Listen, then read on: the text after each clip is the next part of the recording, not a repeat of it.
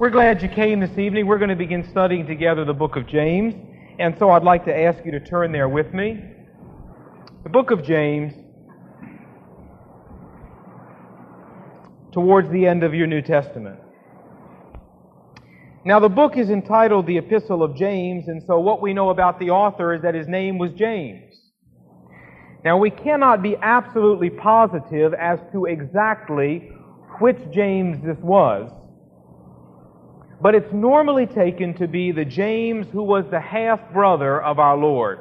In Matthew chapter 13, and you don't need to turn there, but I'll read to you. In Matthew chapter 13, verse 55, the people who are confronting our Lord in His hometown say, "Is this not the carpenter's son? And is not his mother called Mary? And his brothers?" And the first one they name is James. Meaning, therefore, he probably was the senior brother, the eldest brother, next, of course, to our Lord Jesus Christ Himself.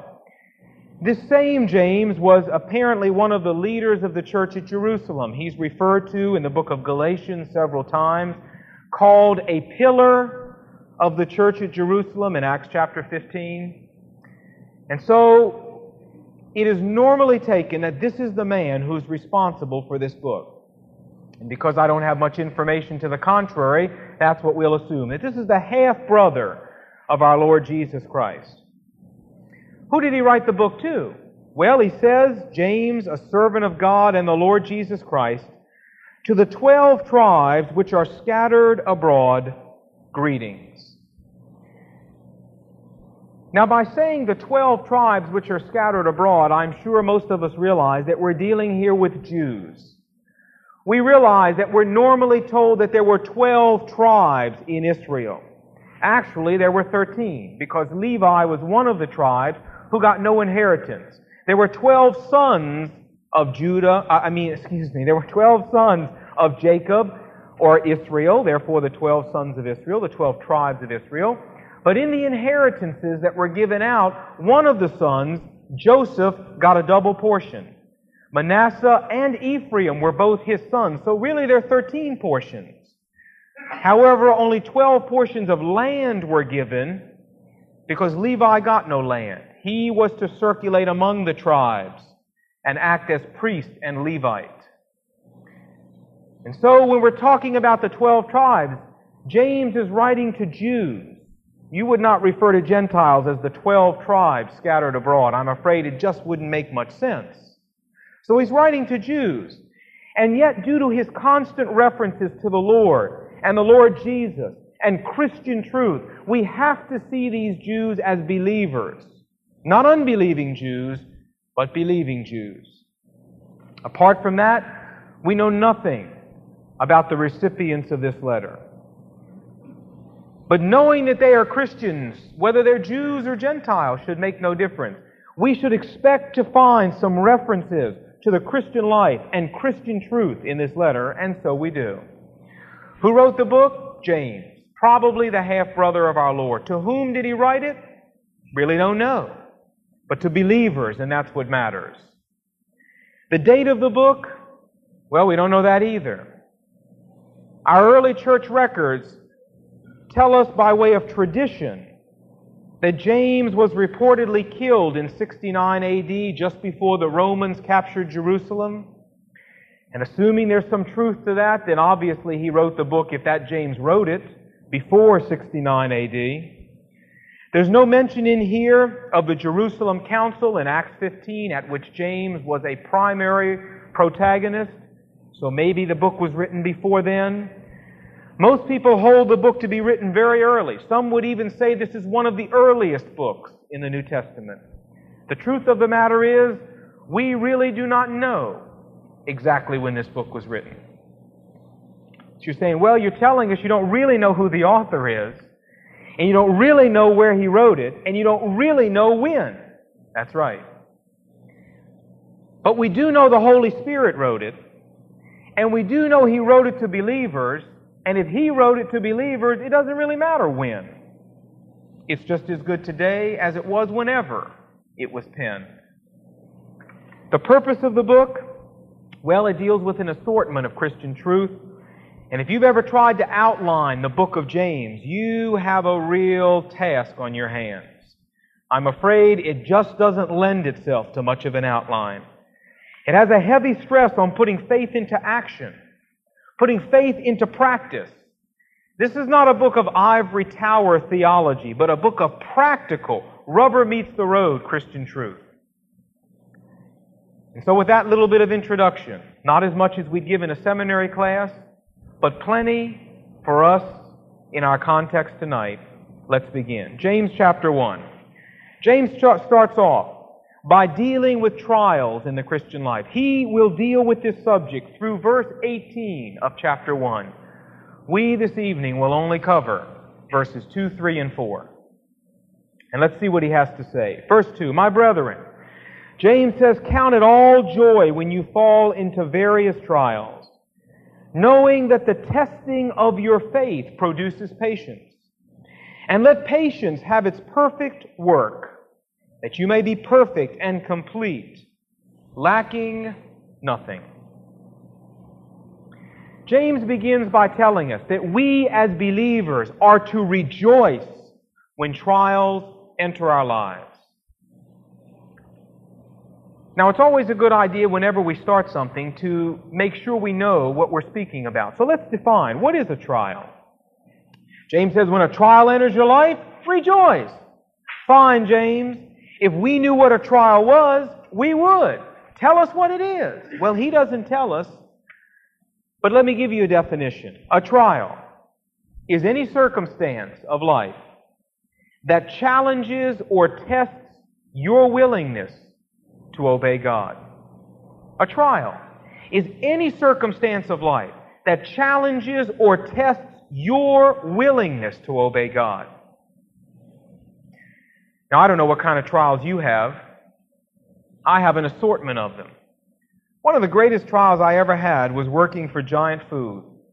Now, I know this is on tape, and so let me be quick to say there was nothing wrong with Giant Food. The problem was me. I really could not stand the cash register. My job was running a cash register, and I couldn't stand it. You stand there in that one spot, you never move except to turn around and bag a grocery, and back and forth you go. And the people who come through line, they have no way of ever saying something mean to the meat cutter. They don't see him. If the milk costs too much, there's nobody standing there for the milk at the milk counter for them to say anything to. The manager, my manager, was always in the back stealing grapes and cherries out of the produce department. So he wasn't around. The only person that anyone can say anything to is you. And so there you are, ringing up their food, and they're watching the tally go higher and higher. And I'll tell you, I ran into some nasty people. I ran into some nice people. But I ran into some people who really challenged everything in my Christian life. I'll never forget one time we had a lady come in. She couldn't speak much English. Had her son with her. She was a Spanish-speaking lady. A little short lady. Now, we had just been told you could not double bag anything. This was back in about 1973 when the paper shortage hit. You remember that? Oh, big paper shortage. So we couldn't double bag anything. Couldn't double bag. You could lose your job if you put two bags together. So this lady gets in my line. It was a busy Saturday, 6 or 8 people in every cashier's line, and she says to me, double bag. I think that's the only English she knew. I tried to explain to her, ma'am, I can't double bag. I could lose my job. You know, double bag. Finally, I turned to her son, who I could perceive understood more English, and I said, you have to explain to your mother. I could lose my job. I can't do it for her. So he talks to her, and she talks back. And she looks at me, and she's glaring at me. And finally, I said, all right, look, I'll tell you what I'll do. She had a lot of meat. And, that tends to drip and get the bag wet. So I said, I'll double bag your meat. But I can't double bag everything else. She says, if no double bag, they tear. I said, well, ma'am, I'm sorry, I can't do anything about it. So I'm bagging this grocery. It's about a $100 order. 6 or 8, 10 bags of groceries. And I double bagged the meat and I bagged everything up. Wouldn't you know it, the last bag had a big one, these big 1-pound things of potato chips in them. And the way the thing was sitting, when I leaned over to put it in the cart, you guess what happened? Right down the side. Potato chips rolled out on the floor. And I said to myself, uh-oh. She looked at me. She walked over, took this bag of groceries, dumped them all on the floor. Balled this bag up in a ball. And she whop and threw this bag. Hit me upside the head. And she starts yelling and screaming. And I don't know what she was saying. I'm glad it was in Spanish. And just going crazy. So her son started going, I'm going to get the manager. I'm going to get the manager. I said, go get the manager. So he did. Manager came up and just as sedately as you ever saw, said to me, why didn't you double bag her groceries? And I said to myself, Lord, you better help me now, because I'm ready to lose it all right here. That's a trial.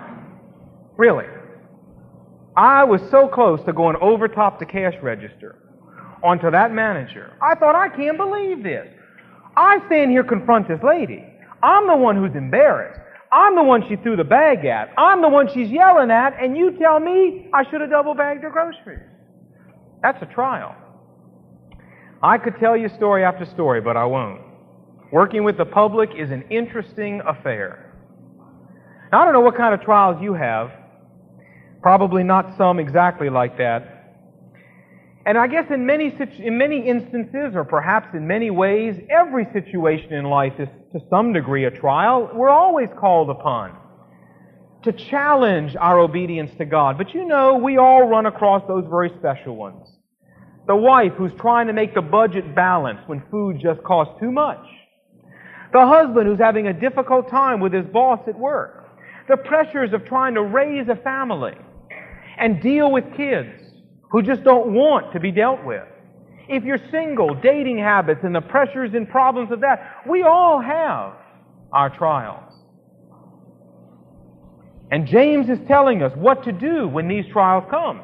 He says, consider it joy. Count it joy when these trials come into our lives. Now, would you notice, please, he did not say feel happy. He didn't say feel joyful. He didn't say feel anything. He said count it, consider it joy. The Greek word here is a word that means to reckon, to consider, to think about something and being in a certain way. It's a word of attitude, not a word of feeling. And what God is saying here is we need to have an attitude. Feeling's not involved. Doesn't matter how you feel. We need to cultivate an attitude of joyfulness and thankfulness when God brings these things our way. Now, God's not saying that we should stand around and say, oh boy, I am so excited, my roof just fell in. No. God is saying, oh, hot dog, my tire just blew out. Just what I wanted, a flat tire. Boy, am I excited. No, that's not what he's saying. That would be abnormal. What God's saying is that when something unpleasant happens, we say, Lord, I don't like this. I'm not happy about it. But I will consider it to be from you. I will accept this unpleasant situation, and I will rejoice in it and thank you for it, because that's what you tell me to do. A lot of difference. You see, my friends, we cannot control our feelings, but we can control our attitudes. God's not telling us, and James is not telling us to feel anything, but to have an attitude of thanking God when He brings rough things our way. Now you might ask why. What good reason can you give me to thank God for a flat tire? What good reason can you give me for thanking God that my washing machine broke? What good reason is there that my basement flooded? Give me a good reason. I'll give you two. James gives us two. Two good reasons why this is what we ought to do. Let's look at them. He says in verse 3, fact number one, reason number one. He says in verse 3, knowing that the testing of your faith produces patience. Reason number one, that the testing of our faith produces endurance and steadfastness in the Christian life. Now, there's two words in Greek for patience, both translated patience in English, but they're vastly different words.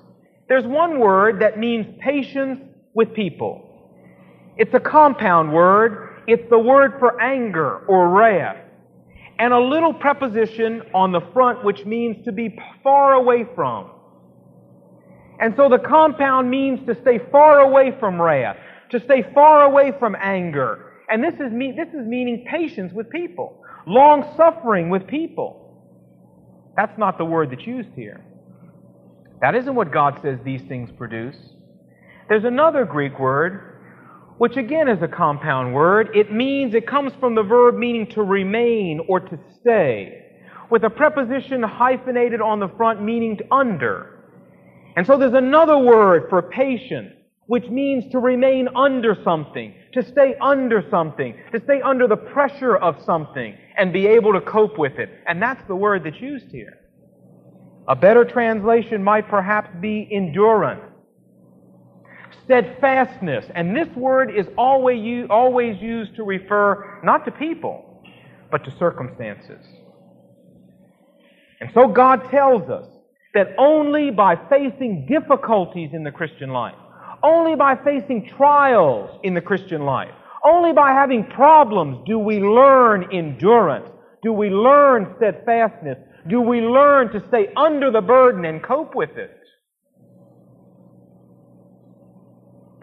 Caesar had an elite group of bodyguards called the Praetorian Guards. Paul alludes to them in Philippians chapter 1. He says, "Through me the whole Praetorian Guard has heard the word, because I've been chained to one of them for 12 hours at a stretch for months." How'd you like to be chained to Paul if you were an unsaved person for 12-hour watch? That'd be fun, wouldn't it?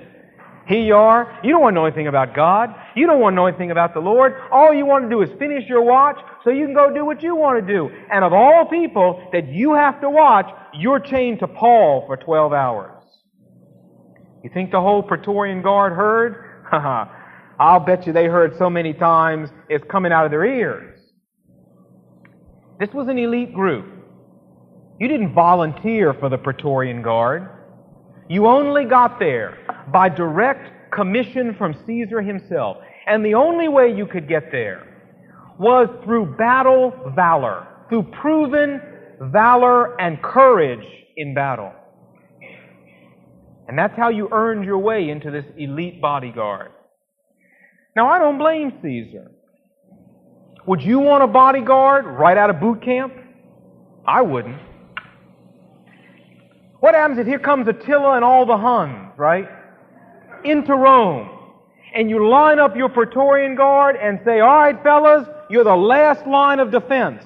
And one of them turns to you and goes, "How do you use this thing anyway?"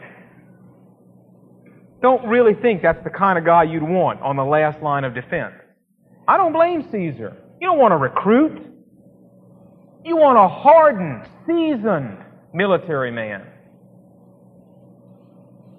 How do you get to be a hardened, seasoned military man? Only one way I know to get there, and that's to be involved in battles. How are you going to prove your valor unless you have to fight? How are you going to demonstrate your courage sitting in the barracks? No way to do it. How did these men prove their valor and earn their position and move up through the ranks to this elite bodyguard and demonstrate steadfastness and endurance and courage? They had to fight. And the more they fought, the better they got. And eventually, they got seasoned and hardened, and they were ready for the honor of being in the Praetorian Guard. You know something, my friends? Christians move up the same way. God doesn't want an army full of recruits. Now, that's where everybody starts. But to win this fight we're in, we've got to have a few seasoned veterans, my friend. If you plan to be a seasoned veteran, you better plan on problems. If you plan on moving up to God's Praetorian Guard and having Him be proud of your service and having the kind of endurance and steadfastness that God can be proud of, you're going to have to fight some. It's the only way to get there. And that's what James tells us, that trials produce steadfastness and proven dependability. Why should I thank God for my trials? Because it's the only way to develop this kind of endurance. But there's another fact that he shares with us, and that's in verse 4. And he said, let this patience, let this endurance have its perfect work, that you might be perfect and complete, lacking nothing. You know, this endurance that trials produce is not an end in itself. It goes on somewhere. It leads to something. What does it lead to? Verse 4 tells us. It leads to maturity and solid Christian character. This endurance has a goal in mind, maturity. And when James tells us that we should be lacking nothing, he doesn't mean possessions, he doesn't mean money, he means spiritual qualities. That we should be lacking no spiritual traits. Another way to translate this word is to say flawless spiritually. So then trials in our life are really opportunities for us to grow. Because as we face the trial, we develop the endurance and the dependability and the proven character that goes on to maturity. And so really, my friends, trials are just a means to an end. And the end is maturity. I hear so many Christians pray, oh God, make me mature. Oh God, make me like Christ. Oh God, make me a real man of God. Make me a real woman of God. That's a good prayer. That's a good prayer. But yet so many of these people balk as soon as the problems start to come. They go, I prayed God would make me a mature person. I prayed God would make me like Jesus, and what He does is dump all these problems on me. That's right. But I prayed that I would be mature. That's right. I prayed I could grow up. That's right. Why did God give me all the problems? Because that's how He's going to do it. And what these people don't realize is that God is sending difficulties their way in answer to their prayer. When you pray for God to make you mature, when you pray for God to make you a man or woman of God, you better buckle your seatbelt, because problems are on their way. That's the only way people get there. Look at all the great men and women of God throughout history. Look at Abraham. God says, leave your land. Don't worry about what's back there. Abraham said, where am I going? God said, doesn't make any difference. Just follow me. So he left. And God said to Abraham one day, I want you to take your son. I want you to walk up on this mountain. I'm going to show you. I want you to lay him down on an altar, and I want you to kill him.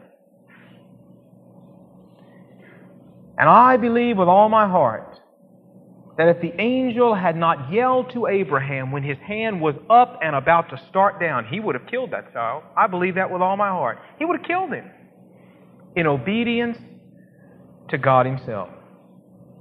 Now, I don't know about you, but if God asked me to take my son and lay him on a table somewhere and run a knife into his heart, I don't know what I'd do. I imagine the first thing I'd do is kind of laugh and go, that's very funny. But then when it began to hit me, God wasn't kidding. I don't know what I'd do. I'll bet you if you're honest, you don't know what you'd do either. But Abraham, you don't think this was a difficulty? But he did it. I think of Joseph, sold into slavery, thrown into jail. Think that was easy? I mean, let's face it, in those days they didn't have ping pong tables and tennis courts and pool tables in jail. They didn't have heat and air conditioning and running water and everything in jail. Jail was pretty tough in those days. That was before the age of enlightenment. And Moses, driven in the wilderness, 40 years on the backside of the desert. And David, pursued by Saul for years. I mean, literally years. Running around and sleeping in caves and running for his life and going from city to city just to stay away from this man Saul. And then Goliath. How'd you like to face somebody 10 feet tall? Whose armor weighed 250 pounds? And David's just a little fellow. Just a little fellow. You don't think he had some problems?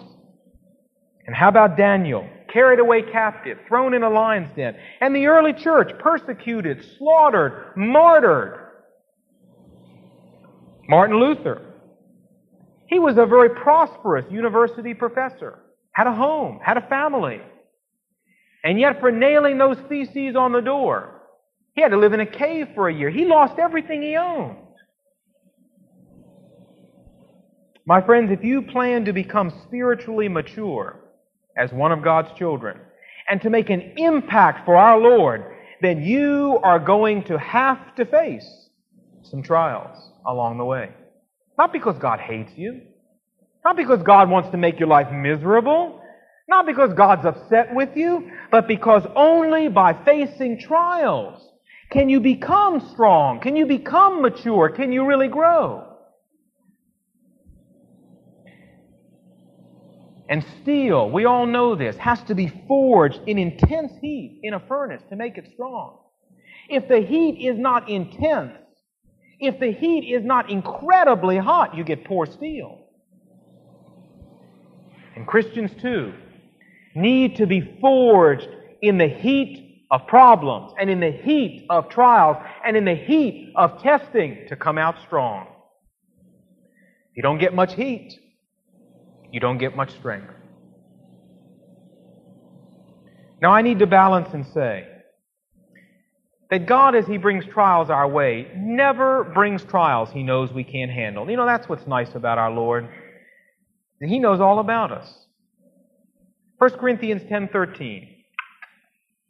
God is faithful, who will not allow you to be tempted, to be tried beyond what you can handle. I can't tell you how many times I've gone back and read that verse and said, Lord, if I didn't have that verse.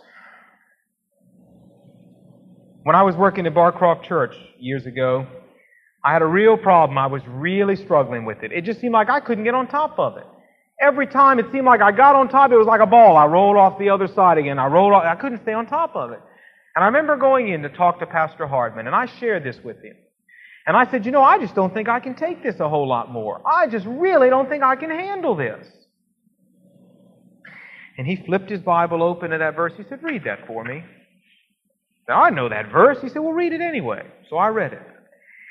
He said, what does God say about this trial or any trial that you face? I said, well, God says He won't tempt me beyond what I can handle. Reverend Hardman said, that's right.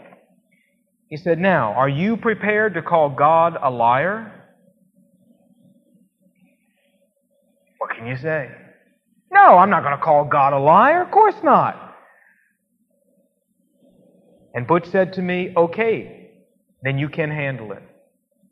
What you need to do is believe you can handle it and tap God's strength and go handle it. You see, a lot of times we're convinced we can't handle it, and that's why we fail. When God says, my friends, I won't send a thing your way that I don't first inspect and make sure you can handle it. It's fitted just for you. Has your name on it. It's just the right time, just the right trial, just the right place, and hey, I know what I'm doing. Tremendous comfort.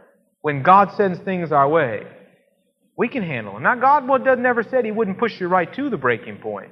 He just said He'd never push you over.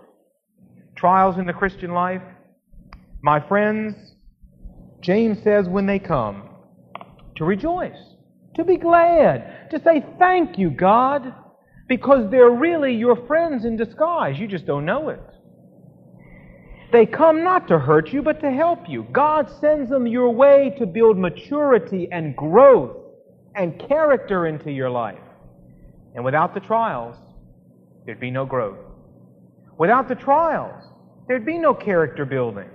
Without the trials, there'd be no maturity. We'd just be weak and flabby and fat and lazy. And that's where we'd stay. Howard Hendricks says, when you do something for a child that he can do for himself, you make him a cripple. That's so true. I've seen families where this has happened. I've seen families where the parents, with very pure motive and really intending to help, run total interference for their children. Oh, we don't want him to have to face that problem, so we solve it. Oh, we don't want to have to face, oh, so we solve this one. Oh, that wouldn't be good at this stage in his life. He wouldn't know how to take till we solve that. Oh, that kid took his big wheel or his bike. Get off of his... And we go out and we solve all their problems until they get to be about 18. And then they really have problems. Because what happens is that these children never learn how to cope. They never learn how to deal with problems themselves. They never grow and mature and develop in the ability to grapple with things. And then when they're on their own, they're helpless. They're crippled. Just like Hendricks said. And sometimes the most effective thing a parent can do is keep his hands off and let the child take a fall and let some other kid take his bike and let him get into a fight. Sometimes that's the best thing you can do for your children, is just stay out the way and let them learn. Now, I have children, and believe me, I know that's not easy. But if you do for your children what they can do for themselves, you're crippling them. And our Heavenly Father is a good Father. And there are certain things that He probably would like, if He had it His way, in many respects, to take away from you and not make you face and run interference for you. But He knows it's not good for you. He knows it's not going to accomplish anything. It's just going to prolong the agony. And God knows, as a good Father, we need problems. And we need problems that He helps us with, but that He doesn't solve for us, that we have to grapple with. That's how we grow. And they're never fun to go through. But I'll bet you every one of us sitting here this evening who's been a Christian much of any time can look back in our lives and say, oh, God, I remember that problem. That was so tough. I never thought I'd get through that, but I did. And man, I see what you did in my life through that trial and how much I grew through that. Thank you, God. But see, we never turn and look at what's facing us now. We say, oh, God, thank you for that, but no more. As long as you want to keep growing, there's always more. What should our attitude be? Oh, God, take it away. Oh, God, get it off. Oh, what do you... No. James says that's not to be our attitude. Our attitude is to be, God, thank you. Thank you for taking enough interest in my life and concern for my growth that you send these things my way, that you inspect them first, and then you just lovingly send them my way. And dear God, I'm not going to ask you to take them away. How could I grow? What I'm going to ask you to do is teach me and help me to learn to deal with them. You take that attitude, and my friends, you will grow. James chapter 1. Did you get the point? If you leave here tonight, your car's flooded, oh, thank you, God. I appreciate that. You get home, enough water to rent paddle boats in your basement. Thank you, God. You're going to teach me something. Battery dead? Thank you, God. Flat tire? Thank you, God. Washing machine broke? Thank you, Lord. Not happy about it, but thank you, God, for the opportunity to grow. I can assure you, not because I'm that smart, I'm certainly no soothsayer, But I guarantee you, every one of us will have a chance this week to practice these verses. I don't know what's going to happen to you. I hope your washing machine doesn't break. I hope your glasses don't fall off and crack. Really. I hope you don't break your foot. But something's going to happen. Say, oh, great. Boy, I'm so glad I came tonight. That's exactly what I needed to hear. Well, when it happens, open your Bible. Or better yet, memorize the verses. And sit down. Just take a second to get your thoughts together before you come totally unglued. And say, God, thank you. Thank you, Lord. Now teach me what you want me to learn. Just practical? It's as practical as what's going to happen to you and me this week. I trust you'll implement. And we'll talk more next week about the rest of what James has to say about dealing with trials in our lives. Let's pray together, shall we? Heavenly Father, we thank you for your word. Lord, I can't think of a single one of us here, especially me, who enjoys trouble, who enjoys problems.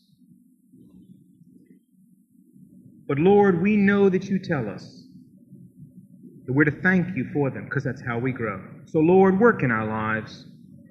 Teach us to see life not through our own eyes, not through the world's eyes, but through your eyes.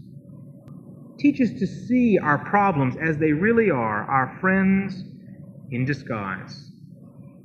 And help us, Lord, this week and every week to thank you as you bring problems our way. Help us to grapple with those problems and trust you to produce growth in our lives.